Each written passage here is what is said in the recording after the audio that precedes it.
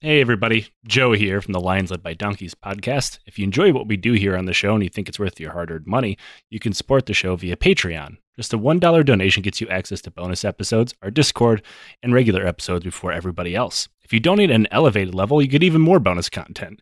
A digital copy of my book, The Hooligans of Kandahar, and a sticker from our Teespring store. Our show will always be ad-free and is totally supporter-driven. We use that money to pay our bills, buy research materials that make this show possible, and support charities like the Kurdish Red Crescent, the Flint Water Fund, and the Halo Trust. Consider joining the Legion of the Old Crow today. And now back to the show. We'll see about that. I ain't afraid to stand up to friends. Just ask Spartacus. I'm Spartacus. I'm Spartacus. That guy's Spartacus. Hello, and welcome to part 2 of that Spartacus podcast of this Lions Led by Donkeys series. I ruined that. It's Lions Led by Donkeys. We're talking about Spartacus part 2 today. What's up, Nick? How's it going? It's been all right. Last week we talked about Spartacus and the Third Servile War, and people had comments. One of them was actually really interesting, and one that you particularly will probably care about. Really? Guy is a Roman reenactor / cosplayer That's here. the thing. So those are his words. So I'm assuming he's been listening to the show for a while.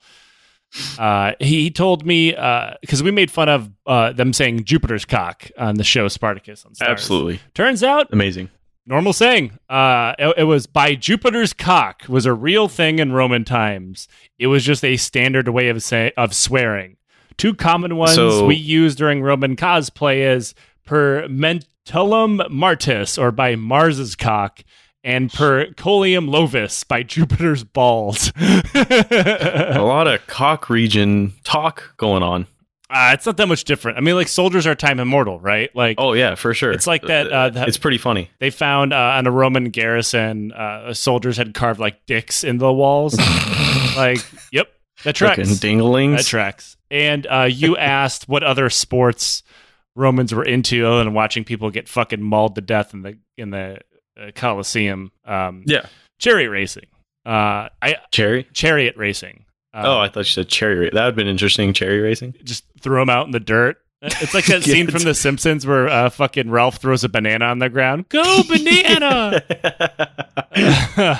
Yeah, chariot racing was a big deal in Rome. I didn't bring it up because I wasn't doing a history of like Roman sports, but like it was a huge deal, and it'd actually become even bigger during the time of the Byzantine Empire. Like, political parties were aligned to different chariot teams. Like, massive amounts of political violence were committed over chariot racing.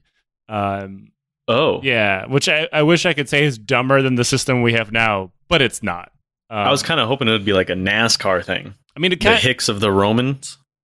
it is way more popular than NASCAR. 100% more popular, because like nobody really gives a shit about NASCAR in the United States. Like, it has like its hardcore fans. I mean, well, the tailgates are pretty awesome. Yeah, it's like that, but like it was way more important in Rome. But I'm pretty sure that's the only thing people really go for, really. The tailgates. the for NASCAR or chariot racing?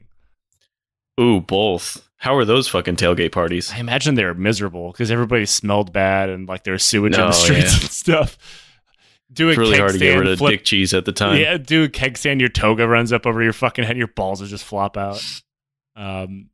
So when we left you last week, Spartacus, Crixus, and what had quickly grown to be thousands of escaped Roman slaves had rampaged through the Roman countryside, burning and looting their way through the Republic's rich and powerful summer homes. Good. But they killed a lot of people. But like, I'm not going to shed tears for the Roman slave drivers. You do not, in fact, have to hand it to Roman slave owners. The rebels had grown fat and happy, pillaging their way through the area, and their numbers continued to swell. Like we talked about at length during the first episode, even the best case scenario for slaves working in rich people's villas was not great. So watching a bunch of dudes show up, break their chains, and give them a chance at freedom meant that the vast majority of slaves came across them ended up joining them. It doesn't really say what happens to the slaves if they don't want to join them. I'm going to assume that not good things happens to them. Right. Because I mean they're killing most of the people that live in these homes unless they escape. So like if you're like a slave who doesn't want to join Spartacus and the boys, you probably get the Spartacus stabby and the boys. Yeah. Panic at the Rebellion, which I think was a band name that somebody said. I like it. After running around and doing hood rat shit for around a year, someone in the slave army, nobody's entirely sure who, I think I've pointed out before, slaves in the middle of a bloody revolt rarely stopped what they were doing in time to jot down a manifesto of any kind. And also Spartacus, probably illiterate, so probably wasn't going to do a lot of writing. He decided that if they kept fucking around in the open, it was only a matter of time before they ran across an actual Roman army. So it was in their best interest to find a place that they might be able to defend instead of just like fucking up at towns and stuff, which to be fair, they had done a lot. They've raided quite a few towns and villages. And it's popped up on fucking big Roman radar. Yeah, like you're ruining their fucking property values. And like it's like now the only way you get any people's attention and power is if you burn things because that like lowers the shareholders' value. I don't think I can legally say I agree or disagree with that, but let's just say that these two things track because it got the Romans to pay attention. I should clarify a few things about the slave army, however. Individually, most of them were pretty dependable fighters. The core of the army, several hundred of them, were trained gladiators and who, remember, were mostly former soldiers or fighters in some way in some time. However, they'd picked up a lot of villa and field slaves, which were definitely not. Furthermore, gladiators were trained in one-on-one combat, not war. Remember, we talked about gladiatorial combat in the last episode. It was for entertainment. It wasn't practical. Could you imagine them really in combat and be like, hey, you missed your line, and then they just get stabbed? It's like attempting to fucking bring capoeira into MMA. It looks pretty kind of dumb. Do you remember the movie that came? For example, Fuck. There's a capoeira movie. I think they just call that Footloose. Yeah, I mean, you're not wrong, but because all the dancing. There's a movie, and there's an army dude in it. But he retired as soon as he left the islands. And then he brought capoeira to the inner city. What is this like? Fucking Gangster's Paradise, but capoeira? I enjoyed the movie. So like he was he's in the American army because like who the fuck taught him capoeira in the American army? That's I think he did it for funsies while he was PCS'd. I don't know. I don't like it. There's so many holes in this story. Stolen capoeira valor, and that's one of the nice martial arts that if you made it up, you'd hardly be able to tell. So, for example, we're going to talk about the Roman army a little bit. The Roman army at the time, especially post-Marian reforms, was something of a weapon of mass destruction of its day. This is because its maniple legions were able to work together as a unit to steamroll their enemy. I'm not really going to go into huge detail how the Roman legion works or how it functioned in battle. I think I've pointed this out before, maybe in our Teutoburg Forest episode, that the HBO series Rome did a very good job of showing a legion at war and fighting. How oh, God is perfect. I haven't seen anything better. Like if you read some of the stuff from like the Marian reforms and say like Crassus Lives and stuff like that, it shows exactly how it's supposed to work in the best case scenario, where every line of the legion will fight, or of a maniple will fight for only a few minutes before being rotated out, so they don't get tired. And like the front rank is the least experienced, and then so on and so forth until you get to the most experienced people in the back. Because by the time you rotate forward, the most experienced people will now be at the front, and the enemy will be tired. Right. So they can completely fucking doing dominate. line changes. All right. Yeah, pretty much. Yeah. But it required very good discipline and teamwork. It wasn't like individual Roman soldiers were very good soldiers or something. It was actually kind of the opposite of that. A good example of what happens when a legion is unable to fight together as it's trained is Hannibal Barca storming across the Alps and fighting them in irregular war and like ambushing them and forcing them into situations where they couldn't deploy their formations correctly. They got fucking massacred. But like that could be said for virtually any army throughout time. You take them out of their comfort zone, they can't fight. Looking at you, Iraq and Afghanistan, or Vietnam, or like or Afghanistan again for the Soviet Union. Like militaries are trained a very specific way, and if soldiers can't deploy correctly and fight the way they're trained, they kind of just turn into panic meat bags that try to save their own lives and not fight, which is how an army loses. But the gladiators were the opposite. They were individually probably better fighters than Roman soldiers, and they almost certainly had more experience. But they made a pretty terrible army. Not all of these guys, like, because remember one of the theories about Spartacus is he's a captured Roman soldier. Not all of them were. So, like, they weren't trained how to fight together. They didn't train as gladiators how to fight together because they would be fighting one another. So Spartacus, or whoever it was, coming up with the idea to pull back into a defensible position was the only good idea that they had like, so is there far. like a rank structure that they go off of? Definitely not. No. This guy, I don't know. His dick cheese is like smellier. He's got the more powerful funk. That means clearly he's in charge. He has wisdom. Definitely not. Like everybody seems to just default to the fact that Spartacus was in charge. There's actually no evidence of that. It seems like they rotated through people that may or may not have good ideas at the time, and a small cadre of people, Crixus, Spartacus, and Onialis, who end up getting killed eventually, would kind of come up with ideas too. There's no rank structure. There's no unit structure. It's not even like a unified force. At various times, like chunks of this army are like peeling off to raid shit on their own. Nobody's in charge. Because, you know, they're a bunch of rebels and some of them aren't soldiers whatsoever. And every group, like it's a super multinational group, multi-ethnic group. Some of them don't speak the same language. So there's like a very good chance that like if Spartacus came up with a plan, someone down the line had no fucking idea what he was saying. Which like is very common for armies like this. Like I think we've talked about this before in different battle. But like, you know, there's no cohesion. The only cohesion is fuck the Romans and, you know, fuck bitches get money pretty much. Like they want to loot as many things as possible, which they're accumulating a massive amount of wealth, and dishing out an incredible amount of revenge for the people that enslaved them. But as far as like an overarching goal, no. There's no evidence that one ever existed. But we'll talk about that in a little bit, because I do have to try to explain how I picked some sources and how I told the story. So the defensive position they decided to pick was Mount Vesuvius. So they climbed up Mount Vesuvius and camped. Now, obviously, when most people, and probably you, think when I bring up Mount Vesuvius is like as the Mount Doom that laid waste to Pompeii. And that isn't wrong. It's the same mountain, but this is taking place about a century before that. I was also also thinking of, for some reason, Anchorman 2. I don't know why either. One day, like we've known each other for nearly a decade, and we've been working on this podcast for almost 3 years, and I still have no idea how your mind works. Sometimes. It's a fucking roller coaster.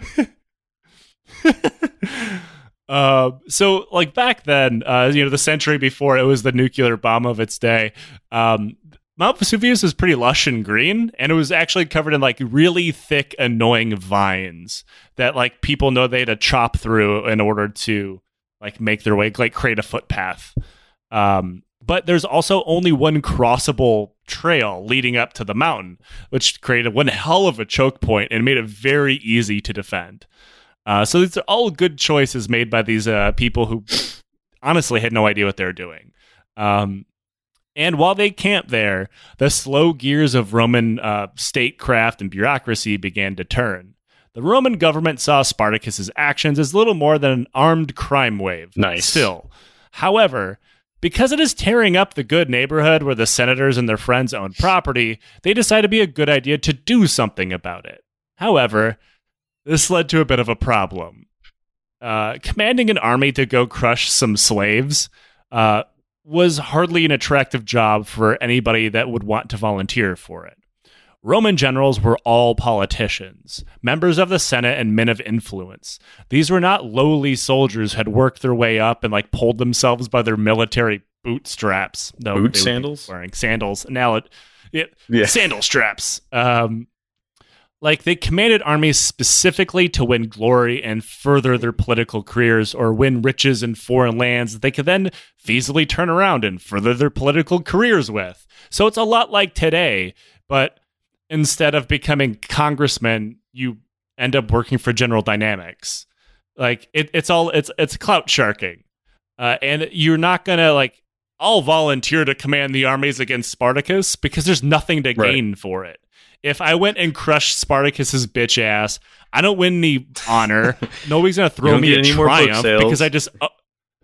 I can't write a fucking memoir about this. Nobody's going to care. I can't get to the next, because I talked about the last episode, there's a very set script of climbing the ladder of Roman politics. One of those is military glory. A very important one was military glory. So this doesn't edge me up further up this ladder. I'm not going to fucking do it. So absolutely nobody wanted to do it. So the job fell on one Gaius Claudius Glaber. With that name, that's just got to happen.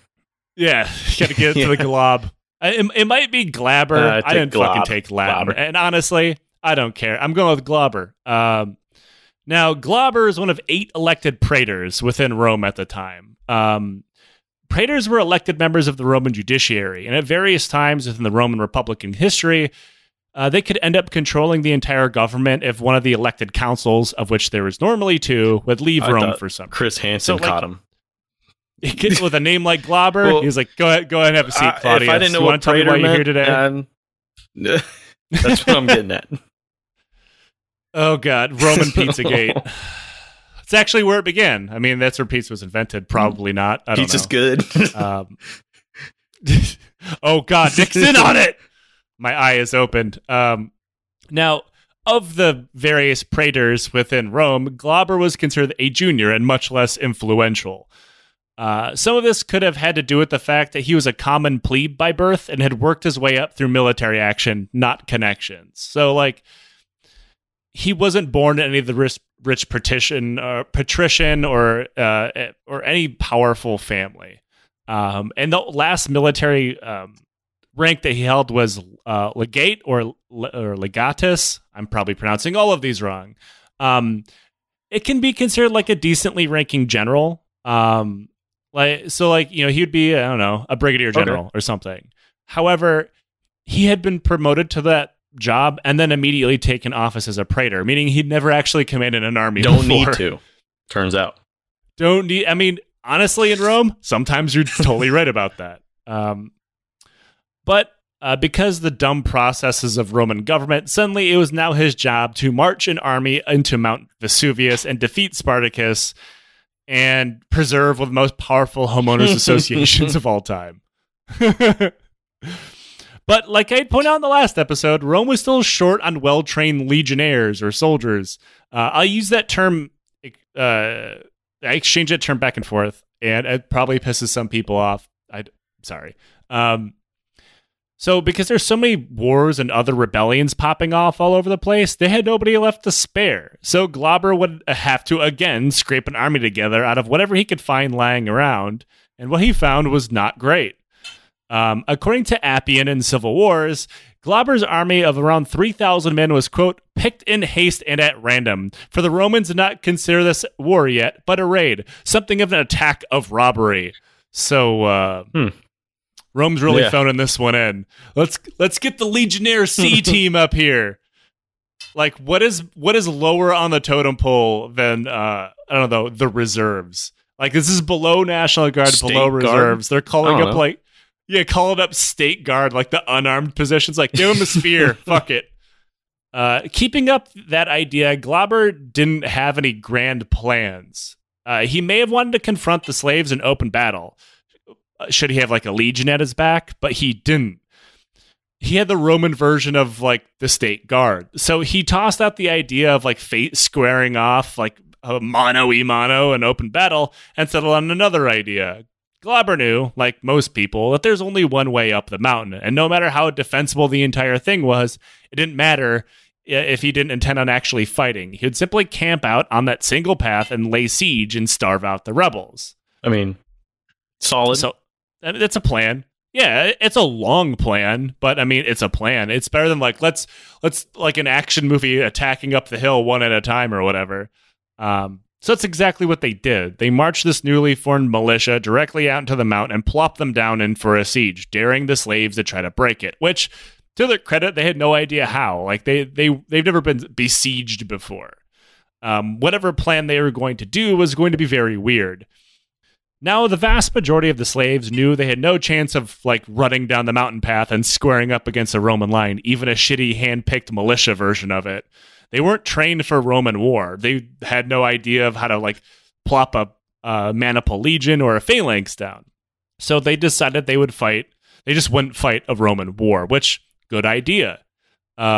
Spartacus and crew wouldn't be marching down the path, but the rest of the mountain behind them was nothing but sheer cliff faces. So like there's no plan B here. So the slaves reached deep into their brain palace and found probably the coolest plan B I've ever found in my life. I'm gonna ask you, what would you do in this situation if you're Spartacus?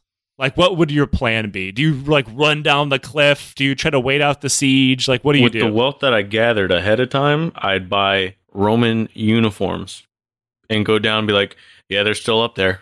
And one at a time and just bring my whole crew down. Just from like old Amazon. So I have to admit, I'm looking at this plan and I don't know what the fuck I would do. And I certainly would not have thought about what the slaves end up doing. So they take up their weapons and begin hacking away at the copious amount of vines that grew all over the mountains. Then they weave them together into improvised ropes. They then cast the ropes over the sheer cliff faces and fucking rappel down. That's right, baby. That's fucking awesome. Meanwhile, Glaber and his forces had no idea that they were apparently fighting the only air assault qualified slaves in all of Rome. Now, in the show, I didn't watch it all the way through. It's like their parents are downstairs and they're sneaking out the back window.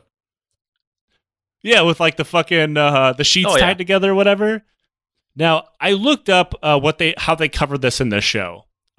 Because it's a show that exists and I have no plans of watching all the seasons of it. But they have Spartacus and a couple people roped down to do this. I need to be very clear here. The entire army rappelled down the cliff face. This was not like a dozen people. This is Could thousands you imagine of how many people fell? It had to be a couple. Yeah, like, lost another one. Yeah. OSHA regulations in the slave army were very lax.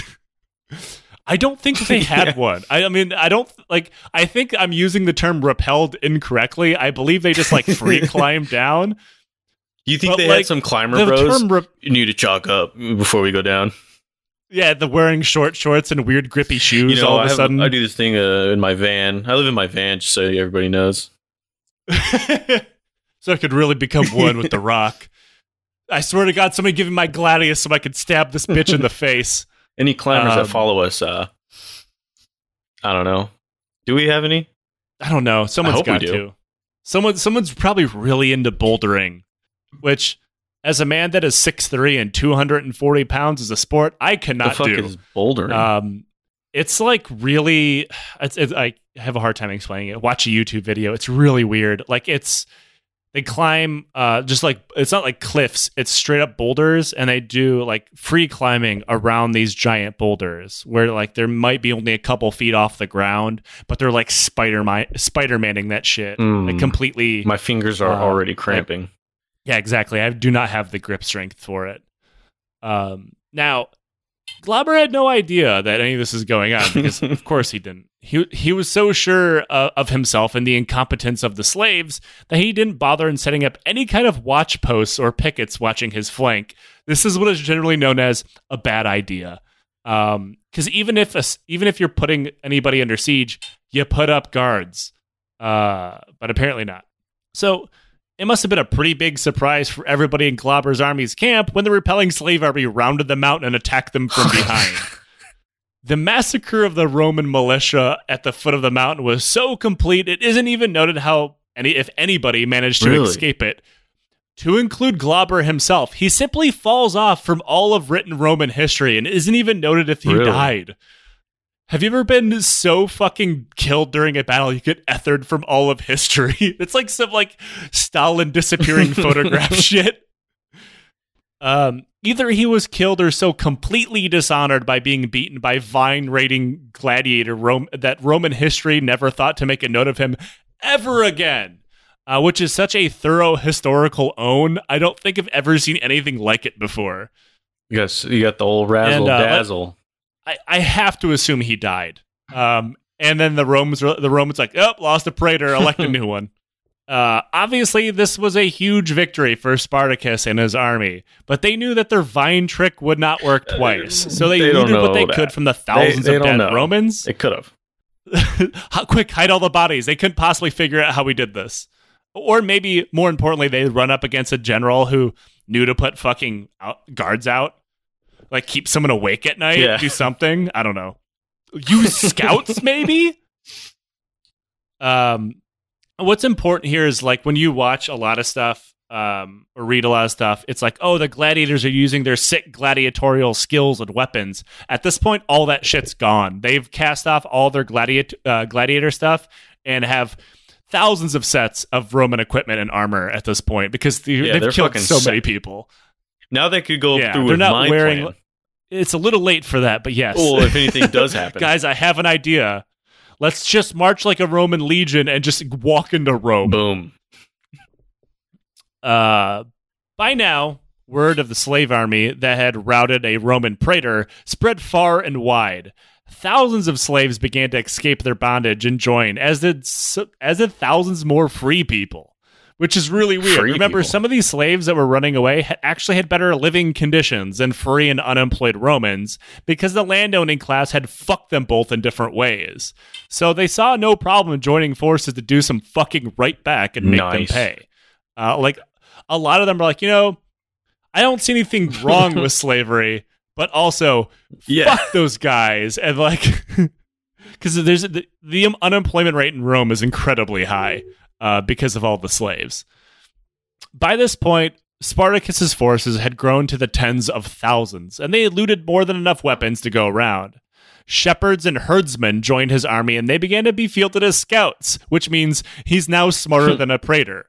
And the slaves began to develop something like a spontaneous army, but there's still no real discipline or command structure here.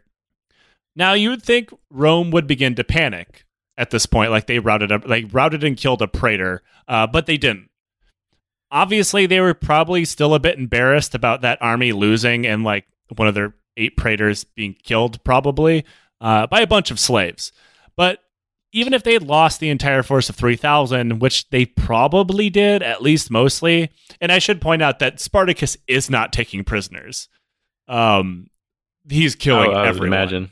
Which I get it. Yeah. But I should point out that losing a force of 3,000, not that big of a loss. They were militia, not a legion. So Romans seemed to just shrug off their shoulders and find another praetor for this job. This time it was Publius Varinius. Do you think he was excited to take this job? Probably not. He's like, wait, what happened to the last guy? Yeah, he doesn't exist anymore. Yeah. You get promoted like because somebody died and there's no one else to do the job. Gotta love it. And I should rephrase that. This is definitely not a promotion. Varinius is another man that not much is known about, though he seemed to be of higher standing than Glaber, because at one point he was a proconsul, or someone who's not higher than Glaber. Glaber bottom of the barrel here when it comes to Roman bureaucrats. Now, a proconsul is someone that can act on behalf of one of the 2 Roman consuls, and he would eventually go on to become a governor. After this, though for some reason the Star series randomly changes the name to Publius Maximus. You gotta add the Maximus because it's cooler.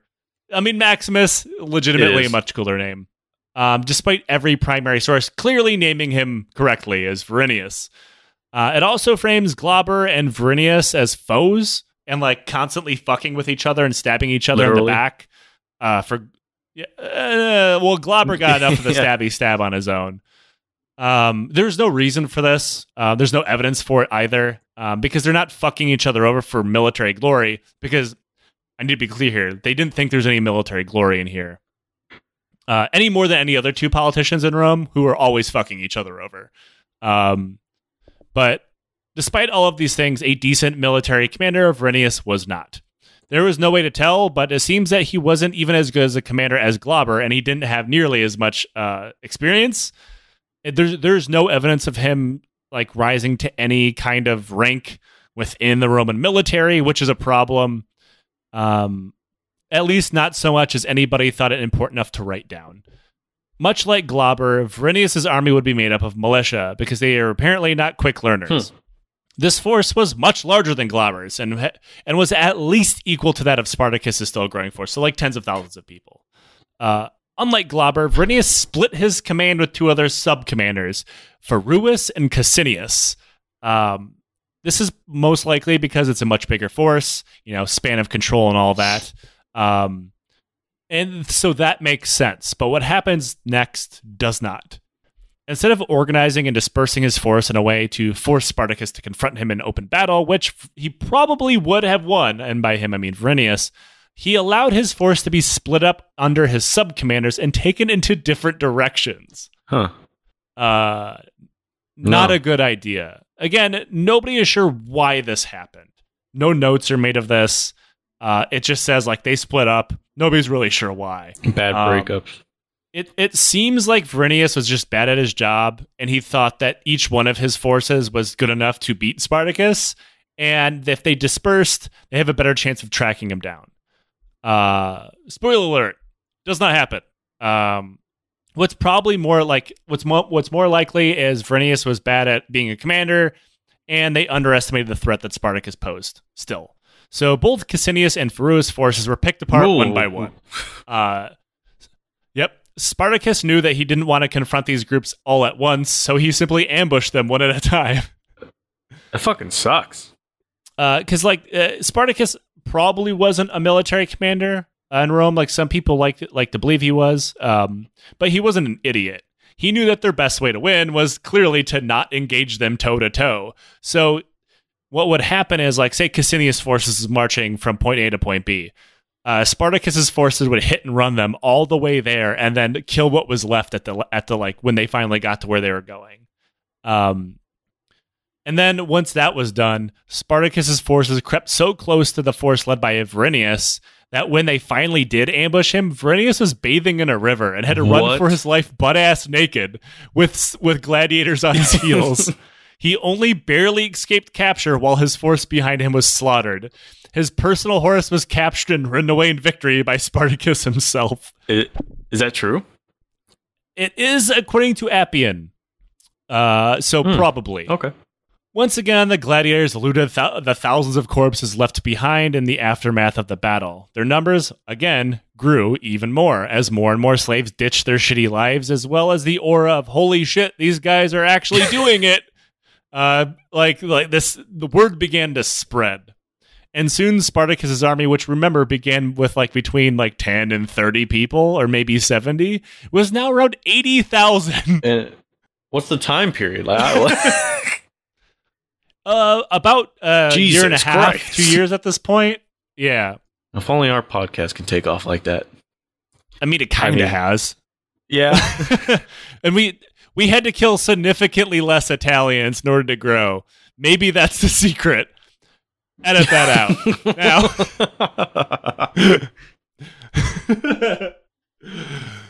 the gladiators or people with them, because remember, this started as a core of gladiators, right? Or at least gladiator-adjacent people in training to be gladiators, people who at least looked like they were soldiers or had some soldiering skill. Those people were now vastly outnumbered by every other kind of slave that Rome had to offer, and also some random normal people that weren't slaves. So they kind of had a problem. We have an 80,000 man army, but 90% of these motherfuckers don't know how to fight. But thankfully, there was thousands of proven soldiers within the ranks that had become gladiators or various other things. So as the season rolled into winter, And some groups went out and raided Roman countrysides. Like, because remember, I've probably already said this a dozen times already, but this is not a unified force. Like, at no point is Spartacus holding a formation and taking accountability of how many fucking people he has. Like, there's a core of people that 100% are behind whatever they're doing, but then there's also like groups of people like, I'm gonna go fuck up that town, and then they'd all just go. Yeah, like there's no command and control here. But for a lot of people, they stated, like, during the winter, they drilled. Like, they kind of made their own impromptu ludus and, like, trained them in that, like, kind of how they knew to be soldiers, but also how to fight like a gladiator. So, like, some people got some training. Not everybody, but everybody had certainly more training than where they started out. And this is where I have to kind of explain how I charted the rest of this story. I have to point out a few things before we get moving on from here on out. The history of the rest of Spartacus's war is fucking all over the place. In fact, two of the primary sources I've been using for this series, Appian Civil War and Plutarch, tell completely different stories, though they don't technically contradict one another. But they also have nothing in common. For instance, battles happen in one that simply don't happen in the other. Plutarch makes no attempt to explain anything that Spartacus does, and instead just charts his manic movements across Italy without seemingly understanding any of it. That's not a knock against Plutarch at all. It's just he didn't feel like expanding on any of it, which I get, which, like I said, is completely fine. I can tell you from experience that it is normal to not understand why some historical figures do what they do and what their rationale is. Sometimes people are just unstable, make wild and dumb choices, and you can't always put yourself in their shoes. That's not your job as a historian, actually, is to try to, like, explain why people do things, unless there's more evidence, which there's not. But on this show, we like to tell a story, as well as maybe educate people about things they didn't previously know about. So rather than just shrugging off and saying, I don't know what happened, I don't, but I will use Appian Civil War as the main source going forward. Technically, this is correct, as I'm still using a primary source, which, as Futurama has always told me, is the best kind of correct. Now, if you are someone who fancies yourself a Roman history nut and you prefer Plutarch's side of things, that does not mean that either one of us is incorrect. They're both reputable primary sources on everything that we're talking about. All those big Plutarch fans out there. Let's pump the brakes a little bit. Big Plutarch stands. Yeah, Plu stands. Neither country. It's like I don't know. It's if you read a book and watched a movie based on that book, and things are different. Like, they're not necessarily wrong. It's a different story. That may not be the best analogy here. I'm going to move on. I'm not good with analogies. Okay, another side note here. Sorry. It's become something of a popular nugget of wisdom about these events that Crixus and Spartacus had a falling out, leading to them to split their armies up. This is in the Spartacus movie. This is in Spartacus on Stars, where they like, Crixus is like, I'm taking the Gauls and I'm fucking off on my own. There's no evidence this ever happened. In fact, it seems to be something that the movies just kind of made up. Or people looked at a battle that we're about to explain and said, well, Crixus's army got wiped out and Spartacus's didn't, so therefore they couldn't possibly have been working together. I feel like we're probably applying too much military thought on people who are not commanding real militaries. Or maybe putting too much personality into something that we don't actually have evidence of it happening. Because I highly doubt, in my opinion, that they would make it this far and then start fighting one another. They probably would have done it way long time ago before they were in command of 10,000 or tens of thousands of people. Because at this point, their lives literally depended on one another. It seems like, if I'm going to use Occam's razor here, this did not happen. So the rebels broke camp in the winter, and the Romans were finally getting their shit together. They finally realized that this was not a crime wave. They had another fucking war on their hands. So they dispatched 2 consular legions under the command of Lucius Gelenius and Gnaeus Cornelius Lentulus Cordanius. Fuck these names. I should point out, that is only 2 people. Concierge legion? Consular legion. These two men were the consuls of Rome, meaning these were their personal legions under the commands of the consuls. This meant that they held the highest elected position in all of the Republic. So, like, Rome is no longer fucking around. And then soon these two men and their legions were dispatched. Spartacus and Crixus knew they wanted absolutely nothing to fucking do with this coming battle. They heard through the grapevine, through slaves and their scouts, like, bro, the legions are coming. These aren't these scrubs that we've been fighting. And Crixus and Spartacus probably look at each other like, fuck this, we need to get the fuck out of here. So they attempted to outmaneuver them. Unfortunately, this was never going to happen. An actual Roman legion was something of a machine, not just in killing people like I already talked about, but in movement. The most basic Roman soldier could march 20 to 22 miles a day. Oh, with the shitty sandals? With shitty sandals and full pack and food on their backs. Like, these guys, like, most of their training was marching. Like, I could never match that. And I am going to assume that I'm much healthier than any Roman soldier who's ever existed. The longest ruck march I ever did was around 20 miles, give or take. I carried probably similar weight to a Roman soldier, maybe a little less. And I was fucking done for days afterwards. I wanted so your to issue die. was you weren't wearing sandals. And I had modern footwear. Yeah, I had modern footwear.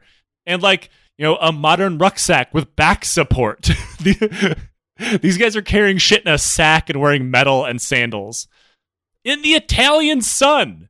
Like, it's incredible what they could pull off. But the reason why I point that out is a slave army. From the normal sun?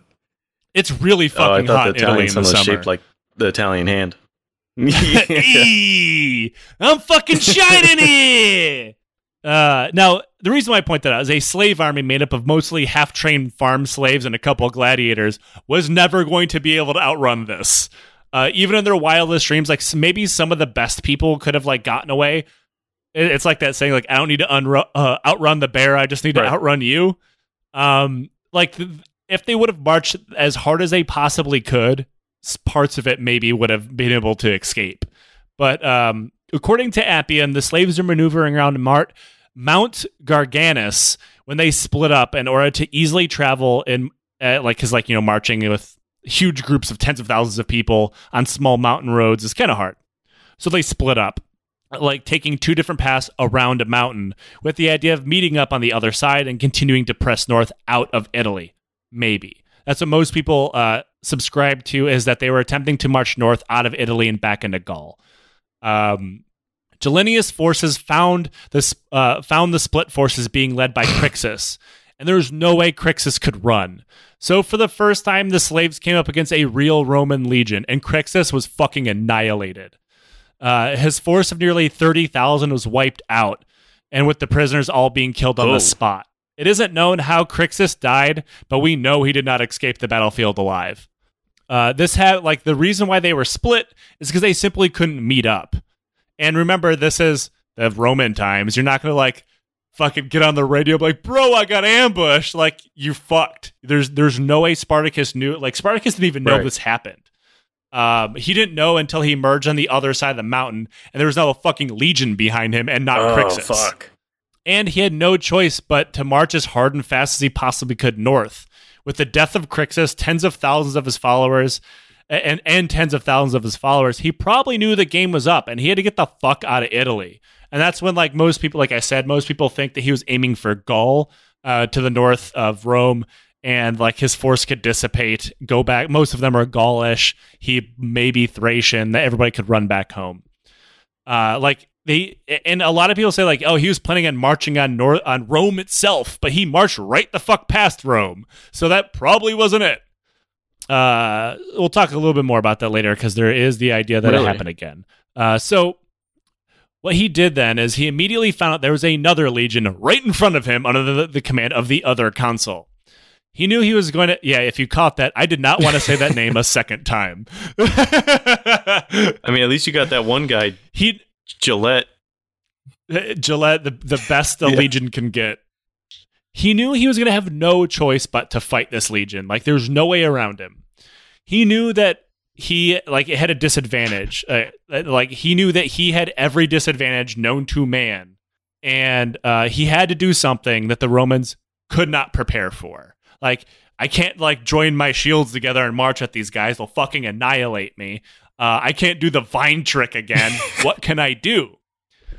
So he simply spun his force around and attacked the legion that was coming at him from behind, because they probably weren't prepared for them to turn around and attack him. So his forces turned and attacked Gallienus. His forces were caught by surprise and they couldn't get in formation correctly, so they kind of all retreated in confusion. Huh. But Spartacus wasn't done. He turned his force around again and launched his attack against the other consul, routing them as well after a short battle.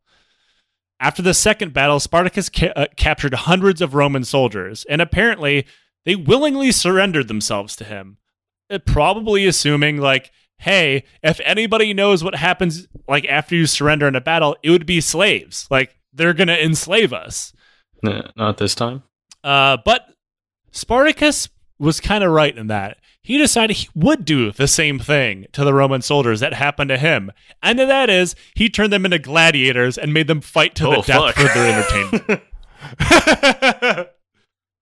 And what we can assume is the Uno reverse card of gladiatorial funeral games for Crixus. He forced 300 Roman soldiers to fight to the death, and then the last one standing, he'd kill himself. I mean, that's not much of a prize.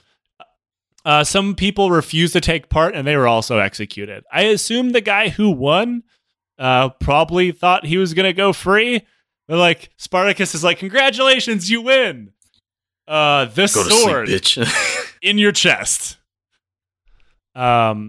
So these surprise attacks so badly rattled the Romans, they couldn't bring their forces together to bring their collective strength against Spartacus. And Spartacus used that time to run north. The consuls were recalled to Rome, where they're both stripped of their title and power by the Senate. Now, Spartacus originally, at least according to Appian, wanted to march on Rome, but then immediately rethought the plan when his blood rage about his friends dying subsided. Consider it the post-nut clarity of war. Because he's when you think about it, I just defeated 2 consular legion, which is fucking crazy. Should have never happened. But marching on Rome with 80,000 people, well, actually half that now, not going to work. Especially because he's fighting with an army that does not know how to lay siege to anything. These are all pretty big gaps in their plan. But to Spartacus's credit, he's hold up, this is a fucking bad idea. So now the war has been going on for 3 years, and he reverted back to his old plan, which was get the fuck out of Italy, which I assume is most people's plan when they find themselves in Italy. He was going to vine out of there. Swinging a vine all the way to fucking mainland Europe. I don't mean that, Italy. I love you. I've never been there before. Now, in Rome, it came time for new elections to the office of praetor. By now, nobody in Rome doubted the threat of Spartacus, and he was no longer being underestimated. You could actually probably say he's being overestimated at this point. However, whoever was elected praetor would almost certainly be sent out to fight him, and nobody wanted to be the next guy to get dunked on by the local slave rebellion and ruin their political career or get killed. Because, if you led an army against Spartacus and lost, you're done. You're not going to be able to climb up the political ladder anymore. You're probably going to lose your fortune. Did they do a nose goes? So nobody came forward. Kind of. Not really.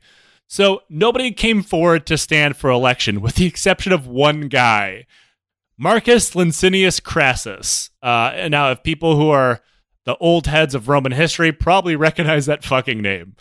Crassus had been formed to incredible wealth and power, only to be forced to flee from Rome to Spain after Consul Cinna attempted to order everyone who had sided with Licinius Cornelius Sulla during his march on Rome.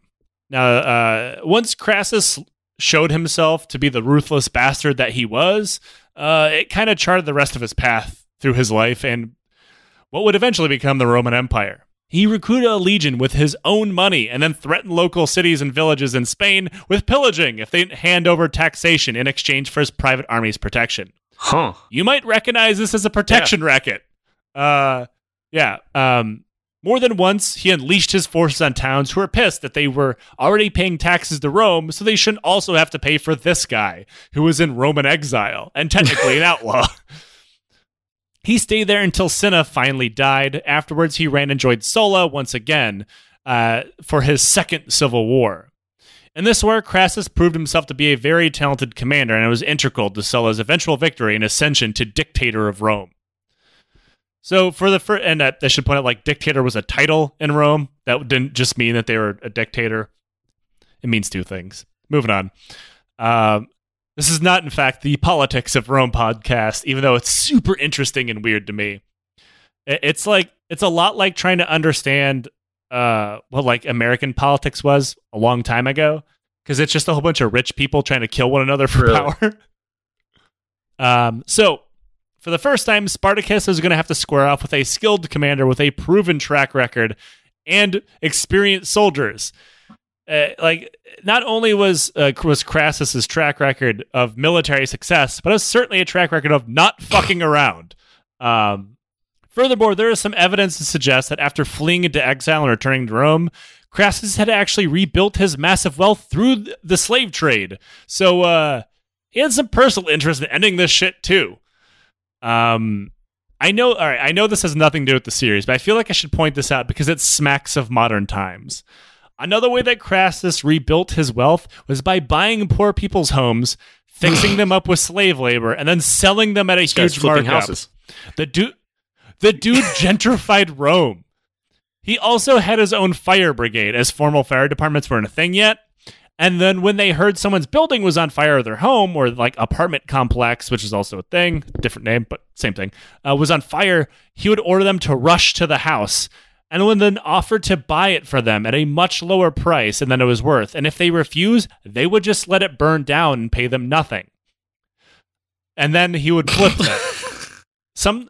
Sometimes he would then fix up this partially burnt down house and offer to lease it back to the original owner at triple the rate that they had originally paid for it. Before you had this wall right here. We took it down. Open concept. You see. Open concept. Also, if you don't give me money, you're homeless. I guess what I'm getting at is Crassus is a fucking bastard. This dude has been hustling. Anyway, this dude is a fucking dick, and he is a main reason as why the Republic fell later on. He's a real asshole. Anyway, Crassus was elected praetor, mostly by default. He was a cold and calculating politician and knew what he had to do in order to further curry favor for himself. So rather than just offering to lead another legion against Spartacus, he decided he would recruit his own and pay for it out of pocket for their training and weapons. That's how rich this guy was. I'll buy my own army. Fuck you. And like I get like incredibly wealthy people who buy houses and cars and jet skis and whatever, but like I want to buy my own legion. That's a true flex. Do you? Eric Prince knows what I'm talking about. Anyway. Oh, I just had the weirdest. He was. You know how there's that one show on TLC where they're like, "Move that bus." He had his, but he was like, "Move that chariot." It's that show. It's like, "Move that bus," and they pull out of the way just a fucking Roman legion. Oh God! Oh no! So on top of this, he was given the 2 legions that had previously been defeated in battle, the last 2. Altogether, he found himself almost immediately in command of 50,000 Roman legionaries. That's a lot. Now, there's some contention as to what happens next when Crassus marches off after Spartacus. According to some sources, he fought a small part of Spartacus's forces, and some legions ran off away from battle. In Appian's account, he marched his army out of Rome and then immediately subjected the 2 consular legions to the practice of decimation. It was as punishment for their previous running from battle, as a kind of example to the whole thing. Now, we've talked about decimation before. For those unaware or didn't watch our first or second episode, I can't remember which, where we talked about Italy's greatest military hero, Luigi Cadorna, a patron saint of this podcast, after the CIA, I assume. Now, decimation is the practice of forcing soldiers to draw lots. And the man who drew the short straw, normally 1 out of 10, hence the name decimation, would be murdered via being beaten to death by the other 9 of that group. It's not fun. Yeah, that's how Crassus rolls out his change of command ceremony. Like that seems, and Appian points out this is to show his soldiers that he was more dangerous to them than Spartacus was. To the surprise of probably nobody, this worked really well, and Crassus's soldiers suddenly became flushed with motivation as Crassus pushed them to march harder and faster. So, I mean, that worked. Could you imagine being in that legion? Anytime you got the straw, it was automatically just all of them were cut to be short. That'd be your luck. Suck. And like it wouldn't even be like, all right, this would suck. Like you pull a straw in a short and like you're gonna get stabbed or like just like hacked in the neck or whatever, because like the people that are beating you to death, but like or that are going to be killing you. But you in this practice, you had to be literally beaten to death with bricks and stones and sometimes bare fists and feet. Like they wouldn't give you the easy way out. Like you're gonna die and it's gonna hurt the whole time. Anyway, I have a new hustle. All right. Everybody gets out of the military, junior leaders, sometimes officers or whatever, and they immediately sell themselves as like business consultants. So I'm going to start my own business consultant firm. And the only thing I'm going to do is recommend businesses make all of their CEOs pull straws, or like the board of directors, right? Because like the board of directors should actually just be made up of the workers who have a hand in the production and the value. But, you know, the actual like board of directors, like, all right, kids, this is what we're gonna do. I'm Joe. I'm business Baz here, and I'm gonna make you guys pull straws. I'm not gonna tell them why, right? They're gonna pull a straw and like, oh, Mr. Bezos, you pulled the short one. I have a whole warehouse crew out front, and they brought bats. I don't know if any of that could. And they're not even good bats. It'd be like the wiffle ball bats. They'd absolutely have to be wiffle ball bats the whole time, because letting people like. Anyway, this is my team building exercise. I bet the next 9 people are way more motivated about doing the right thing. Like ExxonMobil, I hear that you dumped a lot of oil in the ocean. I have some straws. Could you imagine if the next 9 people are like, "There's no way he has that many straws." Do it again. I'll be back. It's like that meme. I'll fucking do it again. Why do people keep hiring his firm? So Crassus had a bit of a problem keeping up with Spartacus. Not because he was necessarily slower, but because Crassus was used to fighting actual soldiers and had like an idea of how actual soldiers would act. But Spartacus and his rebel army marched seemingly at random with no mission or destination. And like parts of it would break off and raid towns. So he'd be like, we have reports that this town or this village got taken over. Oh, fuck, they must be going this way. Nope, guess not. Shit. It was just a small group of them. And every once in a while, small groups of Spartacus's raiders would get caught and they would be murdered. Yeah. Never had a chance. No. When those situations, like you can't really guess what they're going to do next because they don't know what they're going to do next. And, you know, and a piecemeal fashion, the two armies did run into each other. A few of the legions would be attacked by a detachment of rebels, but Crassus couldn't get Spartacus to commit his entire force.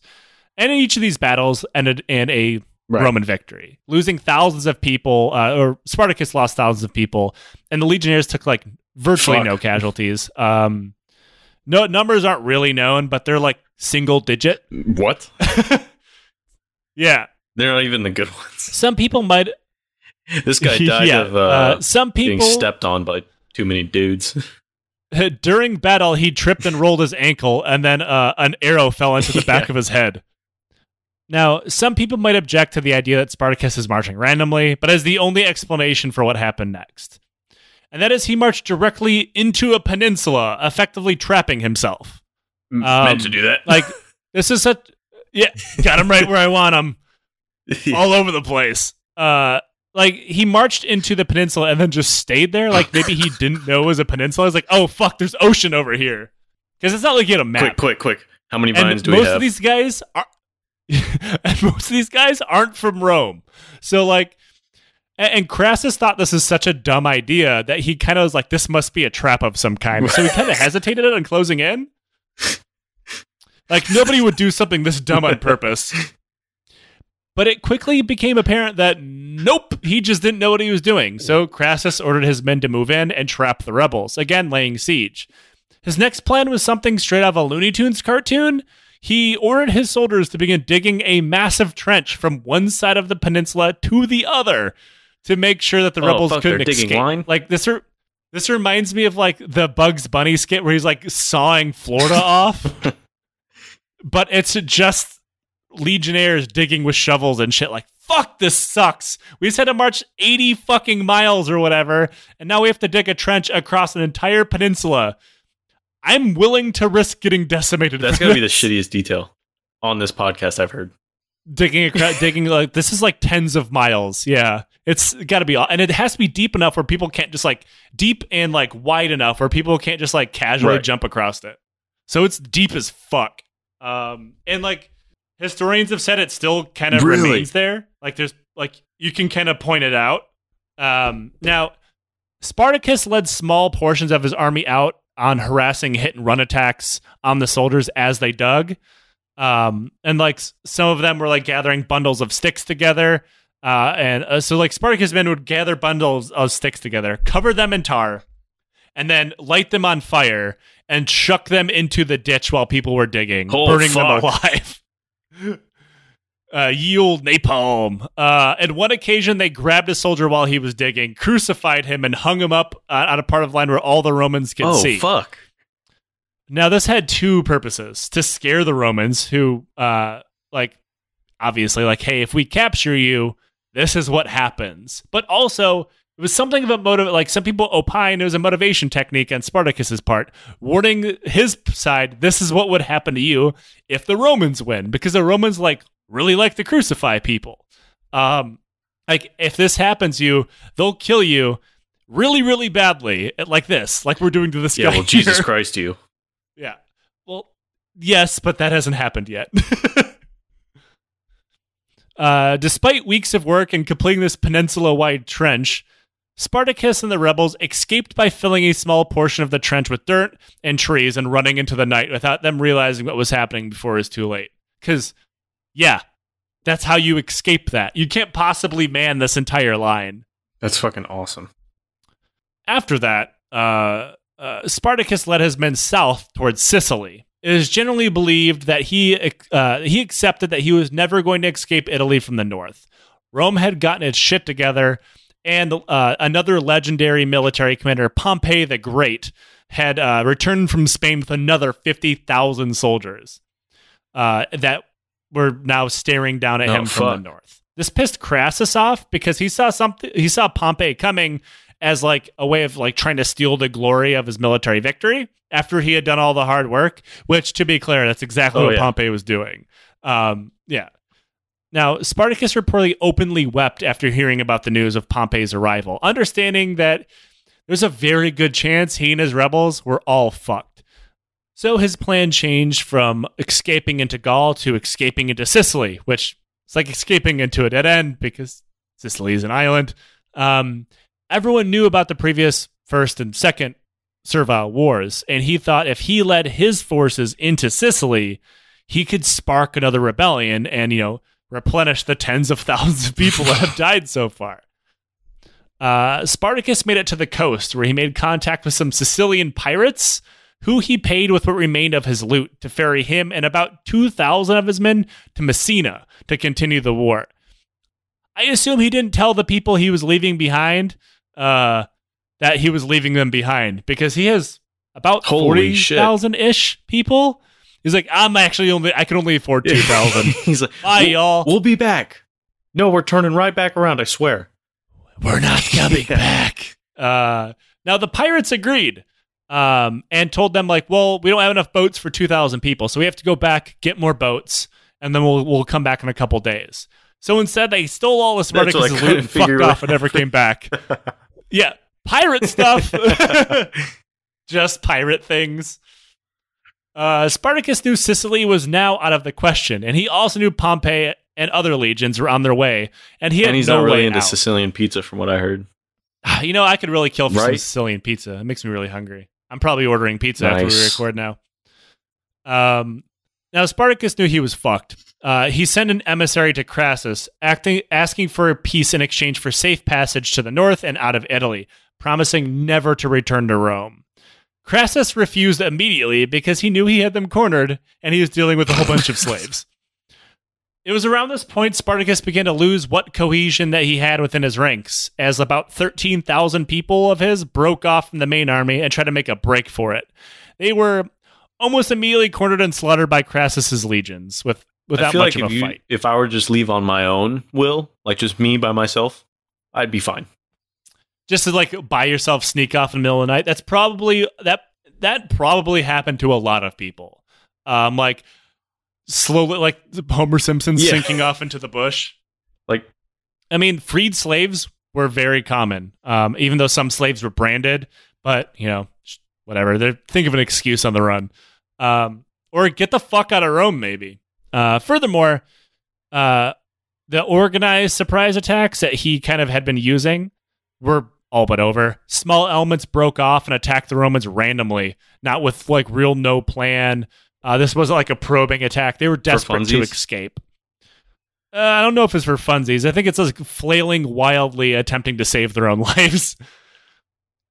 Spartacus managed to limp with what remained of his army towards the Salarius River, one of the two, where he knew he had no choice but to turn around and throw the full weight of this remaining rebel army against Crassus in the off chance any of them were ever going to leave Italy alive. Like, he's like, got to put up or shut up. I have to win this battle. Then maybe we can make a break for it. But he knew he was going to have to fight someone.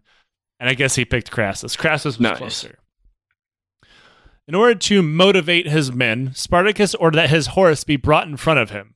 And when it was, he sliced its throat, saying that if he'd won, he'd have a ton of horses to choose from. And if they lost, it wouldn't matter because he wouldn't need a horse anymore. It was one of those things that, like, I'm not going to run. Now I can't. Everybody has to stand with me. Like, I'm standing with you until the end. Which, in my head, I'd be like, fuck, my feet really hurt. Why did I do that? I would have traded you for that horse. Facing him, Crassus once again built 37 miles of defensive works consisting of walls and ditches. I mean, this is not uncommon. Building forts on the go is pretty common for Roman military tactics. Like small outposts, walls, trenches, things like that to slow down their enemies. Again, it hardly mattered because, you know, they again, these are all things that you do when you're fighting a cohesive, organized group of men. Spartacus was not any of those things. He led a group of men sneaking up over the walls of the defenders and began to silently attack the pickets, opening up a gap for the rest of his men to charge through.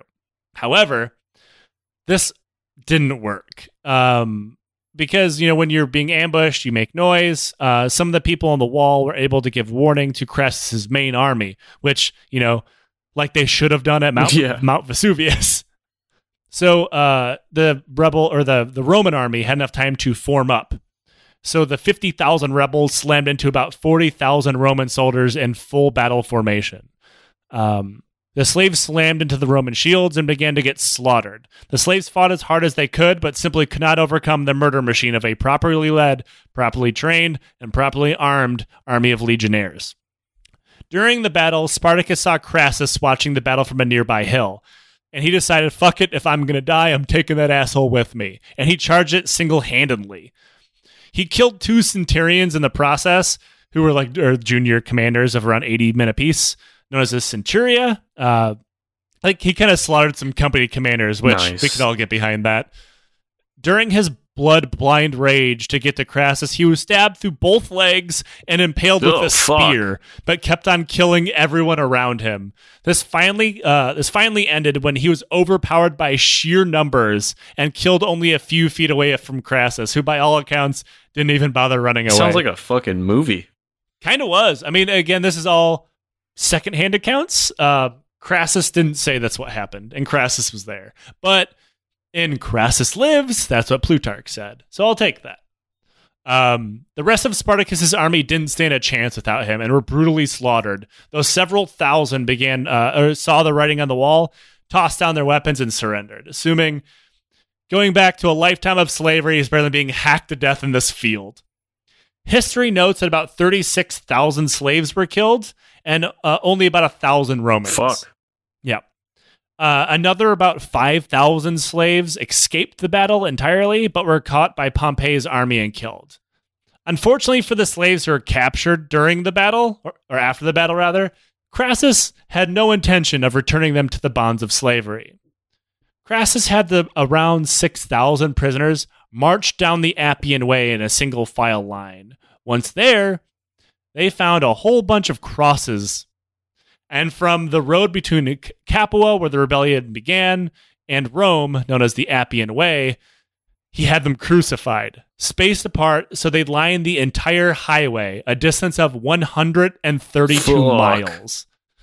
The slaves were left up on their crosses to rot in the sun for weeks or months, however long it took them to simply rot and fall off, as a warning to any slave that saw them what would happen to them should they ever think of pulling a Spartacus ever again.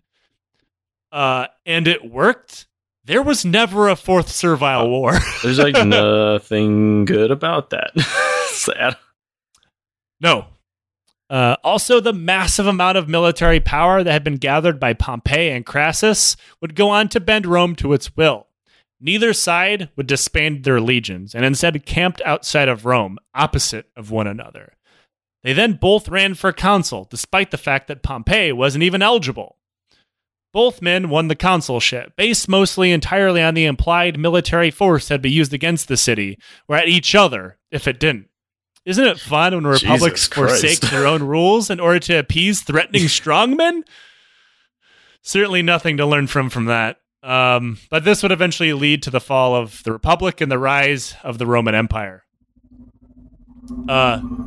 The end? I mean, that's the end. Didn't see that coming, to be honest. Yeah, like the crucifixion of the slaves down the Appian Way is like one of the more legendary things that's happened, because it's like so cartoonish in its brutality that you're like, no, this is like the story of Christians being fed to lions in the Colosseum. It didn't really happen. This shit fucking happened. They crucified 6,000 people over 132 miles so everybody could see. That's fucking insane. Imagine just like going about your business like, God, what is that stench? Oh, yeah, it's going down the freeway. The rotting, it's the Corpse Road. Nice. We've come full back circle to Corpse Road. Now, Nick, we do a little thing on this show called Questions it's been a little from bit. the Legion. It's been one whole episode. Because we like for people unaware, we wait until the end of a series. So we don't ruin the flow from one episode to another. Not that I'm good at flow. Sorry. I would like to think I am. You'd think I'd be good at it by now. You'd be wrong. Now, this one is a little bit different. Has to do with history research. It's simply like how do you what do you consider a good primary source? Yes. This is a pretty basic question. And I'm glad somebody asked it, actually. Because a lot of people ask how I find sources. And I always say, it's a primary source. And unless you know what the fuck that means, I didn't tell you anything. So a primary source is simply put a raw material of history. Original documents or eyewitness accounts of created by people who witnessed an event happen. So like Appian Civil War, Plutarch, those are both considered primary sources of Roman history, depending on what they're writing about. My book, Hooligans of Kandar, would be considered a primary source on the American war in Afghanistan. Zinke Boys would be a primary source on the Soviet-Afghan war, of which there is not many. Forgot about that book. One of the most grimmest books ever written. So that's why these definitions are pretty important. So, like, especially now when people say we live in the post-fact era, when you have to try to hunt down sources, if things are considered quality sources. Now, that doesn't mean a primary source is necessarily 100% correct. We ran into that today. But you can take that eyewitness account or original document and cross-check it with secondary and other primary sources and decide if they are a reliable source. There's a lot of primary sources that are bullshit. A good example of that would be, or secondary sources, I should say, that are bullshit. And you can use primary sources to prove them incorrect. A good way of doing that is, for instance, I wrote my graduation thesis on the Armenian genocide. All of that is based on primary sources, and I use those to debunk secondary Turkish sources that say a genocide did not happen.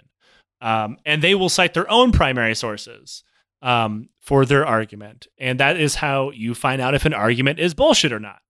And anyway, that is how I have been kind of doing the Donkey U episodes on PragerU.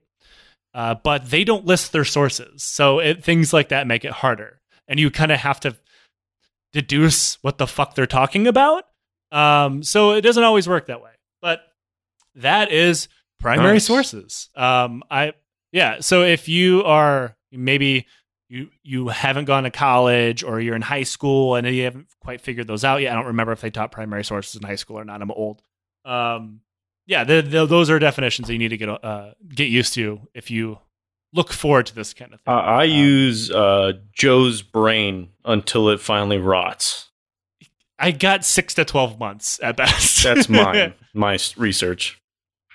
Nick, thank you again, as always, for joining me on this crucifixion-filled story. That's a good way to put it. And thank you, everybody, for joining us. And until next time, use decimation. Later.